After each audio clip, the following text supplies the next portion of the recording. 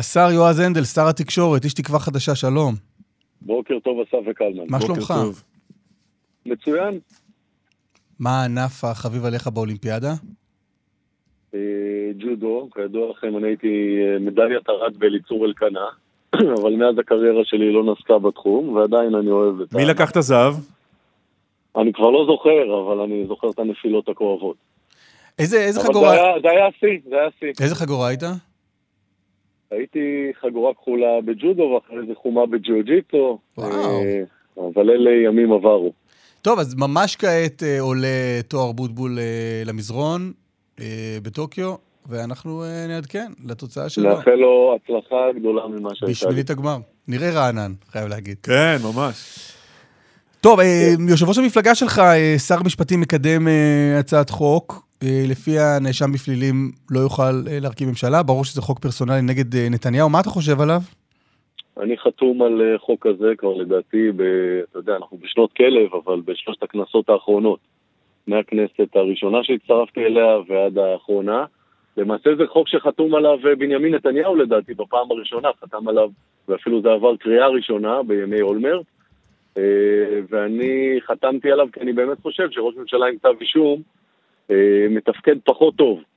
נכון שיש בזה סכנות מסוימות וחשש ילבישו עליו תיקים, אבל בסופו של דבר במבחן התוצאה, כמו שראש עיר ושר, המחשבה היא שהוא לא יכול לתפקד עם כתב אישום ולא יכול להפריד בין האישי ללאומי, כך אני חושב שצריך לחול על ראש ממשלה. חשבתי את זה גם בעבר. אם אתה חושב שהוא עלול לתפקד לא טוב, למה לא לתת לציבור להחליט אם הוא חושב שהוא מתפקד לא טוב או יתפקד לא טוב, ולא להחליט אתה או פקיד, בכיר ככל שיהיה?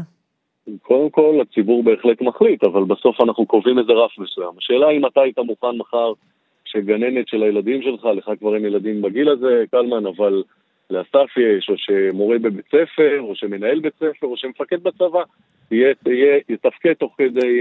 שלוש דוגמאות רעות מאוד, כל השלוש האלה לא נבחרו על ידי הציבור. הם כולם פקידים ממונים. ראש עיר ושר בממשלה וכו'. אני חושב שכל התפקידים האלה הם תפקידים אחראיים ורציניים, ובוודאי שראש ממשלה, ולכן כאשר הוא במשפט, ולא מהטעם שהוא בן אנוש, קשה מאוד לתפקד וקשה מאוד להפריד בין קבלת החלטות. אבל תשאיר לציבור להחליט מי הוא רוצה שיתפקד. התחושה היא, ונדמה לי קלמן, זה נכון לכל דבר שאנחנו מקבלים עליו החלטה. תשאיר לציבור להחליט. נכון. תשאיר לציבור להחליט האם הוא מוכן שיהיה פורנו בצהריים. לא, אבל את מי הוא רוצה לבחור? העניין הוא שזה מרגיש מאוד כאילו החלטתם שפשוט יותר קל לנצח את בנימין נתניהו בהיעדרו. אבל קלמן, אני עם ההחלטה הזאת כבר 2.5 מאז שאני בפוליטיקה, כתבתי בעדה לפני, ואתה יודע מה, תמכתי אפילו בבנימין נתניהו כשהוא יצא עם ההחלטה הזאת נגד אולמרט. אז אני חושב שאני די עקבי, שום דבר חדש לא קרה. אני חושב שראש ממשלה עם כתב אישום, קשה לו מאוד לתפקד, הוא בן אנוש, ולכן אנחנו ברמה העניינית, זה לא נתניהו, עכשיו נתניהו לא ראש ממשלה, הוא ראש האופוזיציה. אנחנו בממשלה, זה האחריות שלנו. אני מסתכל על מה צריך לתקן. מה שצריך לתקן זה הגבלת כהונה. אנחנו מבינים עד כמה מגבלות הכוח חשובות, לא רק מספר דברים שמלך לא ירבה לו סוסים, כסף, נשים ומרכבות, אלא גם מכיוון שבסוף אדם, בן אנוש, לא מסוגל לתפקד כל כך הרבה שנים כשהוא מנותק. הוא לא מסוגל לתפקד בצורה מלאה כאשר הוא נמצא במשפט ועסוק בענייניו האישיים, וזה טבעי. טבעי שאדם ירצה לברוח מהמאכלת המשפטית. לא, אבל אתה נוקט סנקציות. רגע, יועז הנדל, אתה נוקט סנקציות נגד בן אדם שעוד לא התחיל ההליך המשפטי נגדו, ואת כל התיק הזה אתה מפקיד בידיו של פקיד אחד בכיר מאוד וחשוב מאוד, אבל בידיים שלו. קלמן, אנחנו צריכים ביקורת על אותו פקיד בכיר, ואנחנו צריכים להפריד... אין ביקורת. רגע, נכון, אנחנו צריכים ביקורת. אני אומר לך מה, אתה שואל אותי מה היעד.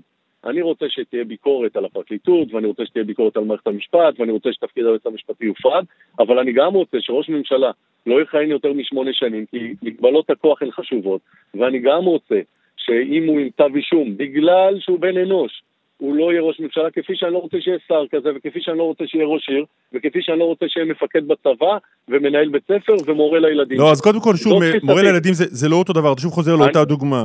לא, אתה לוקח מהציבור את הזכות לבחור, ואתה לוקח מהאיש את הזכות להיבחר.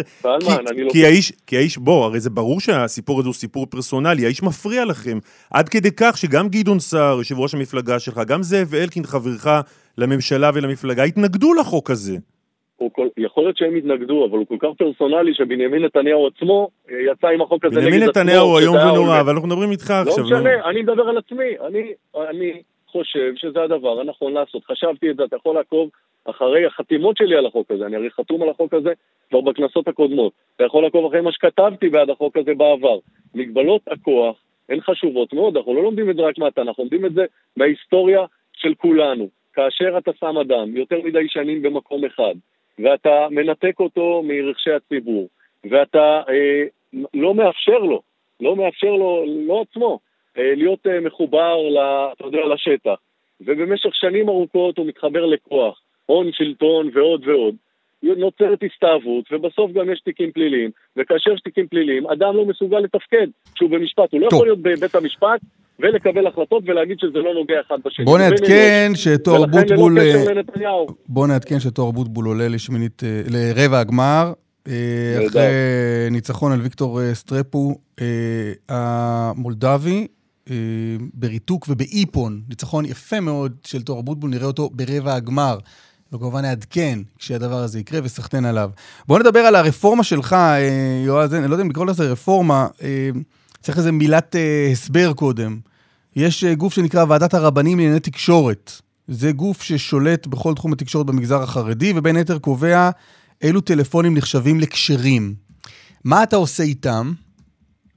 קודם כל הגוף הזה לא שולט בכל ענייני התקשורת, הוא שולט בטלפונים הניידים בחברה החרדית.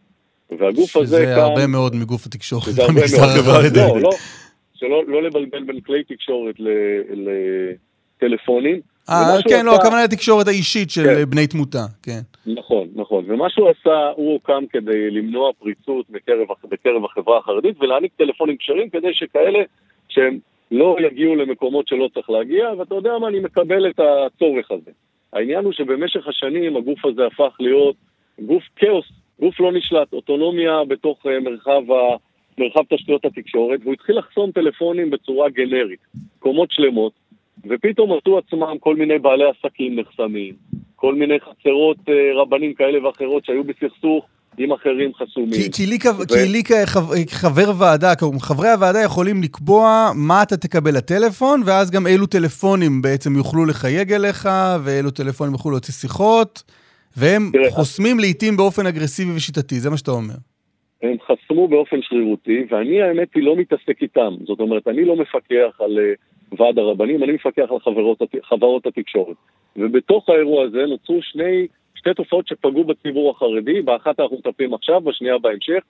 האחת היא פשוט חסימה של כל מיני טלפונים שאזרחים חרדים ביקשו להגיע אליהם, ולא הצליחו, בין אם זה טלפונים של חירום, ובין אם זה טלפונים עסקיים, ובין אם זה סתם שיחת טלפון לגורם ממשלתי, כי הם רוצים לדעת מה לעשות עם הקורונה. ואת זה פתרנו בעצם אתמול, כשהחלטנו שאין כזה דבר של חסימה שרירותית. החברות לא ועד הרבנים, להם אנחנו אומרים, אין חסימה שרירותית, רוצים לחסור משהו, זה פרטני, וצריך לנמק מה הסיבה. יפה, ולא חוסמים כאמור שיחה למוקדי חירום, מצוקה ורווחה, אבל את השיטה אתה מקבל. את השיטה שבה יש קבוצה מסחרית, לצורך העניין, לא משנה מי, שמחליטה שהיא רוצה להקים קבוצת רכישה לטלפונים, ולחסום תכנים שלא מתאימים לה, אני מקבל בהחלט, אני חושב שזו זכותם המלאה. אבל זה בדיוק העניין, חלק גדול מהאנשים האלה לא חתמו ולא אישרו את מה שעושים להם היום. הם בסך הכל רצו טלפון כשר, שאין בו את כל הדברים החכמים. נכון. ולכן זה הפך למונופול, ולכן אני אומר... לא, ואני חוזר ואני מחדד את מה שאמר אסף, השארת בידיים של המונופול הזה את המונופוליות שלו.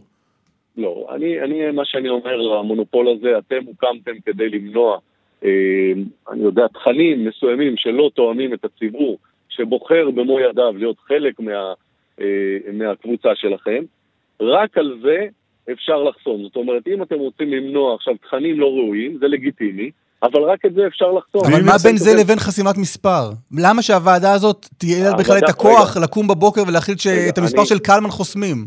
לוועדה הזאת אין כוח. בואו נתחיל בזה. יש כוח לחברות התקשורת, ולחברות התקשורת אני אומר, אתם לא יכולים לחסום את קלמן, אתם צריכים לנמק. אם קלמן... לא, אתם צריכים לנמק, אבל אחרי שנימקתם, אתם יכולים לחסום את קלמן.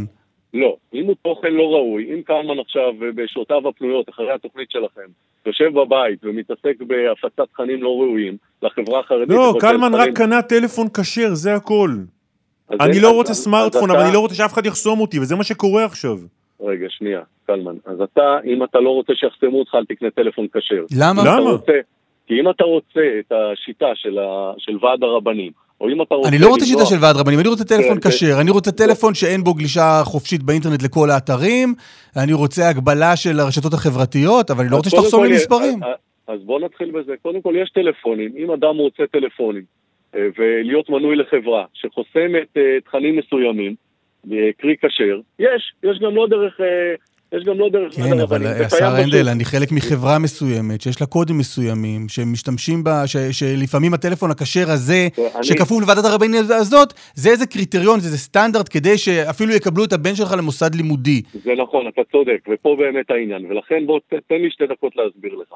יש 2 דברים שמפריעים לחברה החרדית. האחד זה, הטלפונים הכשרים, שחסומים לכל מיני אזורים נרחבים, שלא היו אמורים להיות בתוך המרחב הזה של תוכן ראוי, והשני זה סמטוקים. החרדים, ואנחנו לא מקבלים את זה, החברה הכללית, אלא רק החברה החרדית סובלת מזה, מקבלים המון טלפונים וניתוקים עם תוכן.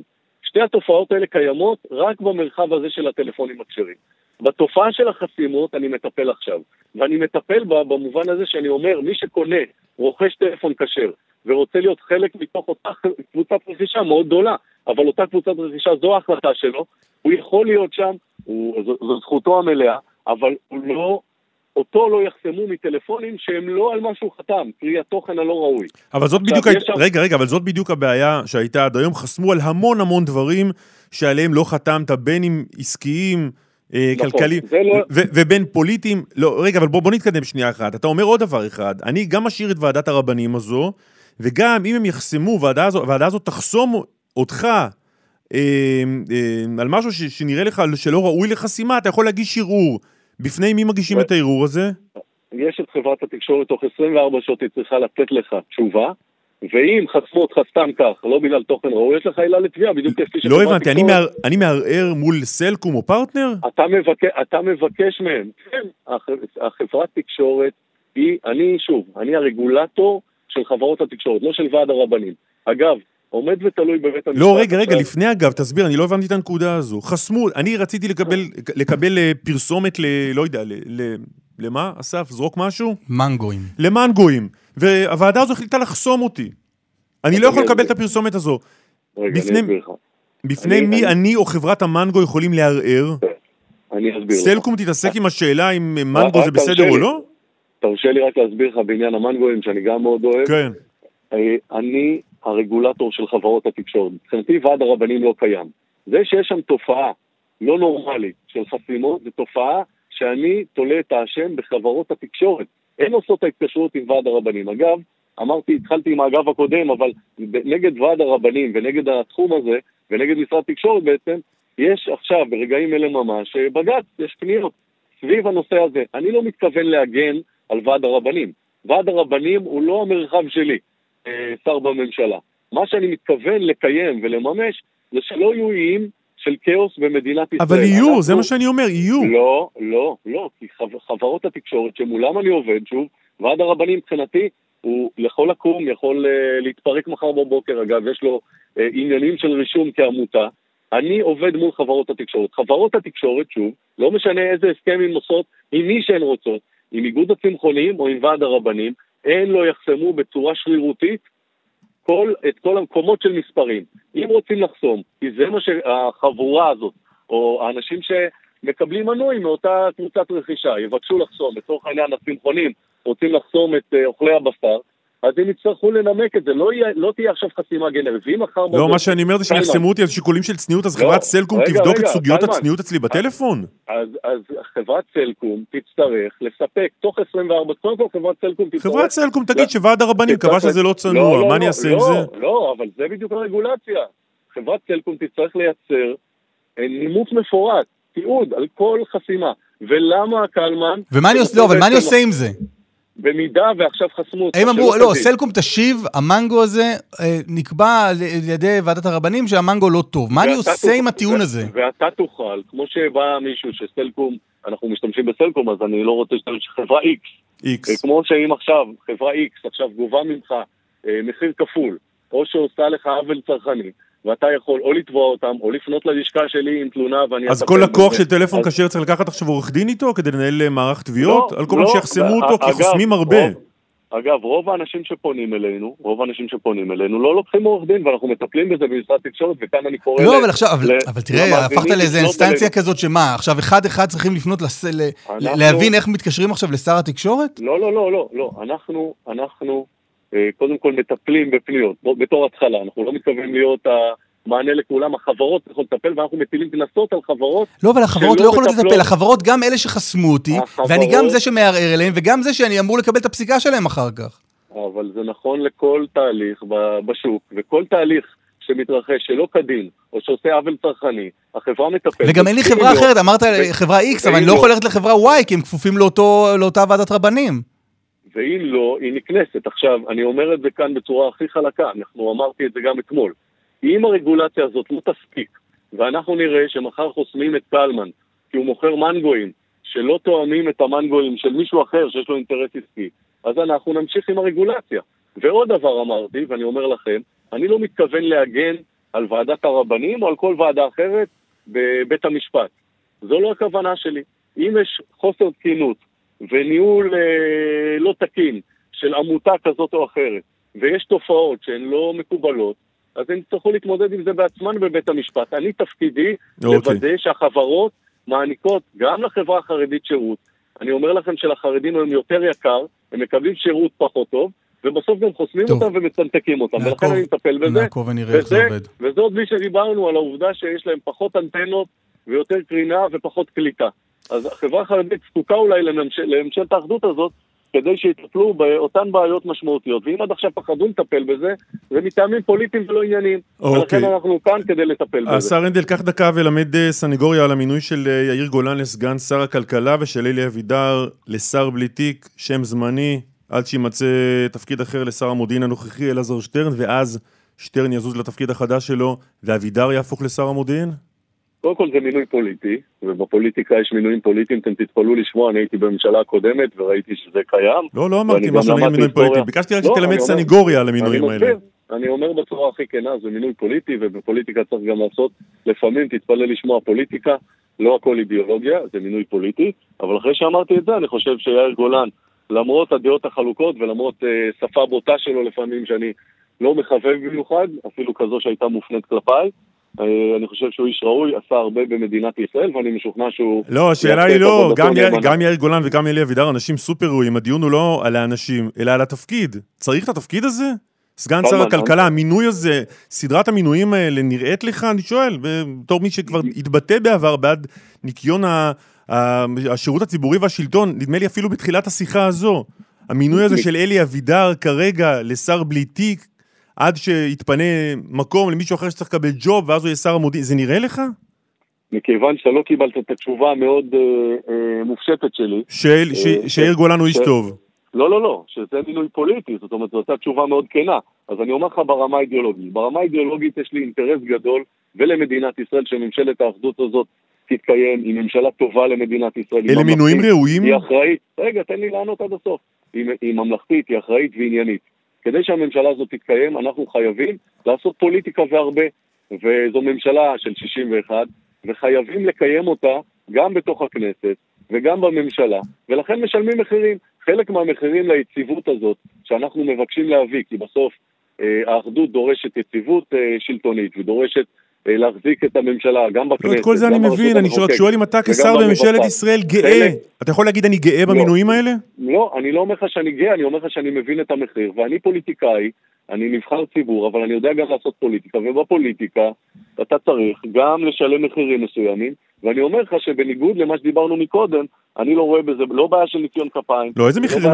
מי משלם מחירים? אתם לא משלמים מחירים.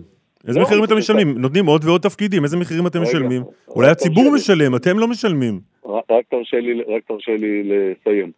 אני חושב שבתוך התהליך הזה אפשר לשלם מחיר של גודל הממשלה ושל מספר סגני שרים, כדי שהממשלה תהיה יציבה. אני לא טהרן, ואני חושב שזה מה שצריך לעשות, כי הממשלה הזאת היא ממשלה טובה למדינת ישראל. האחדות חשובה למדינת ישראל, האחריות חשובה והענייניות חשובה, רק עכשיו דיברנו על נושא שאי אפשר היה לגעת בו 20 שנה, כי הייתה גישה לא עניינית.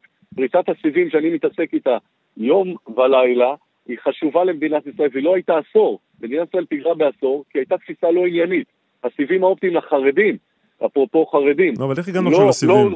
לא שאלתי על הסיבים, שאלתי על המינוי של אבידר ושל וגולן, הגענו לסיבים. כי הייתה תפיסה לא עניינית, ולכן כדי שהממשלה הזאת תתקיים, ממשלת אחדות, ממלכתית, עם אחריות וענייניות, אז אני צריך גם לעשות מהלכים פוליטיים לייצר יציבות, וחלק מהם זה גם להכניס עוד בעלי תפקידים, וכן, היה עדיף בעולם אוטופי, ממשלה צרה, מצומצמת של 18 שרים ובלי סגני שרים, אבל זה אנחנו לא בעולם אוטופי, צריך לייצר קואליציה, ובקואליציה יש מחירים מסוימים. יועז הנדל. רק אני אסיים, ולכן אני גאה מאוד בממשלה, ואני שלם מאוד עם כל מחיר שנדרש בתחום התפקידים, ואני משוכנע ובטוח שבעלי התפקידים יעשו את עבודתם נאמנה. השר יועז הנדל, תודה רבה לך. תודה לכם, יום טוב.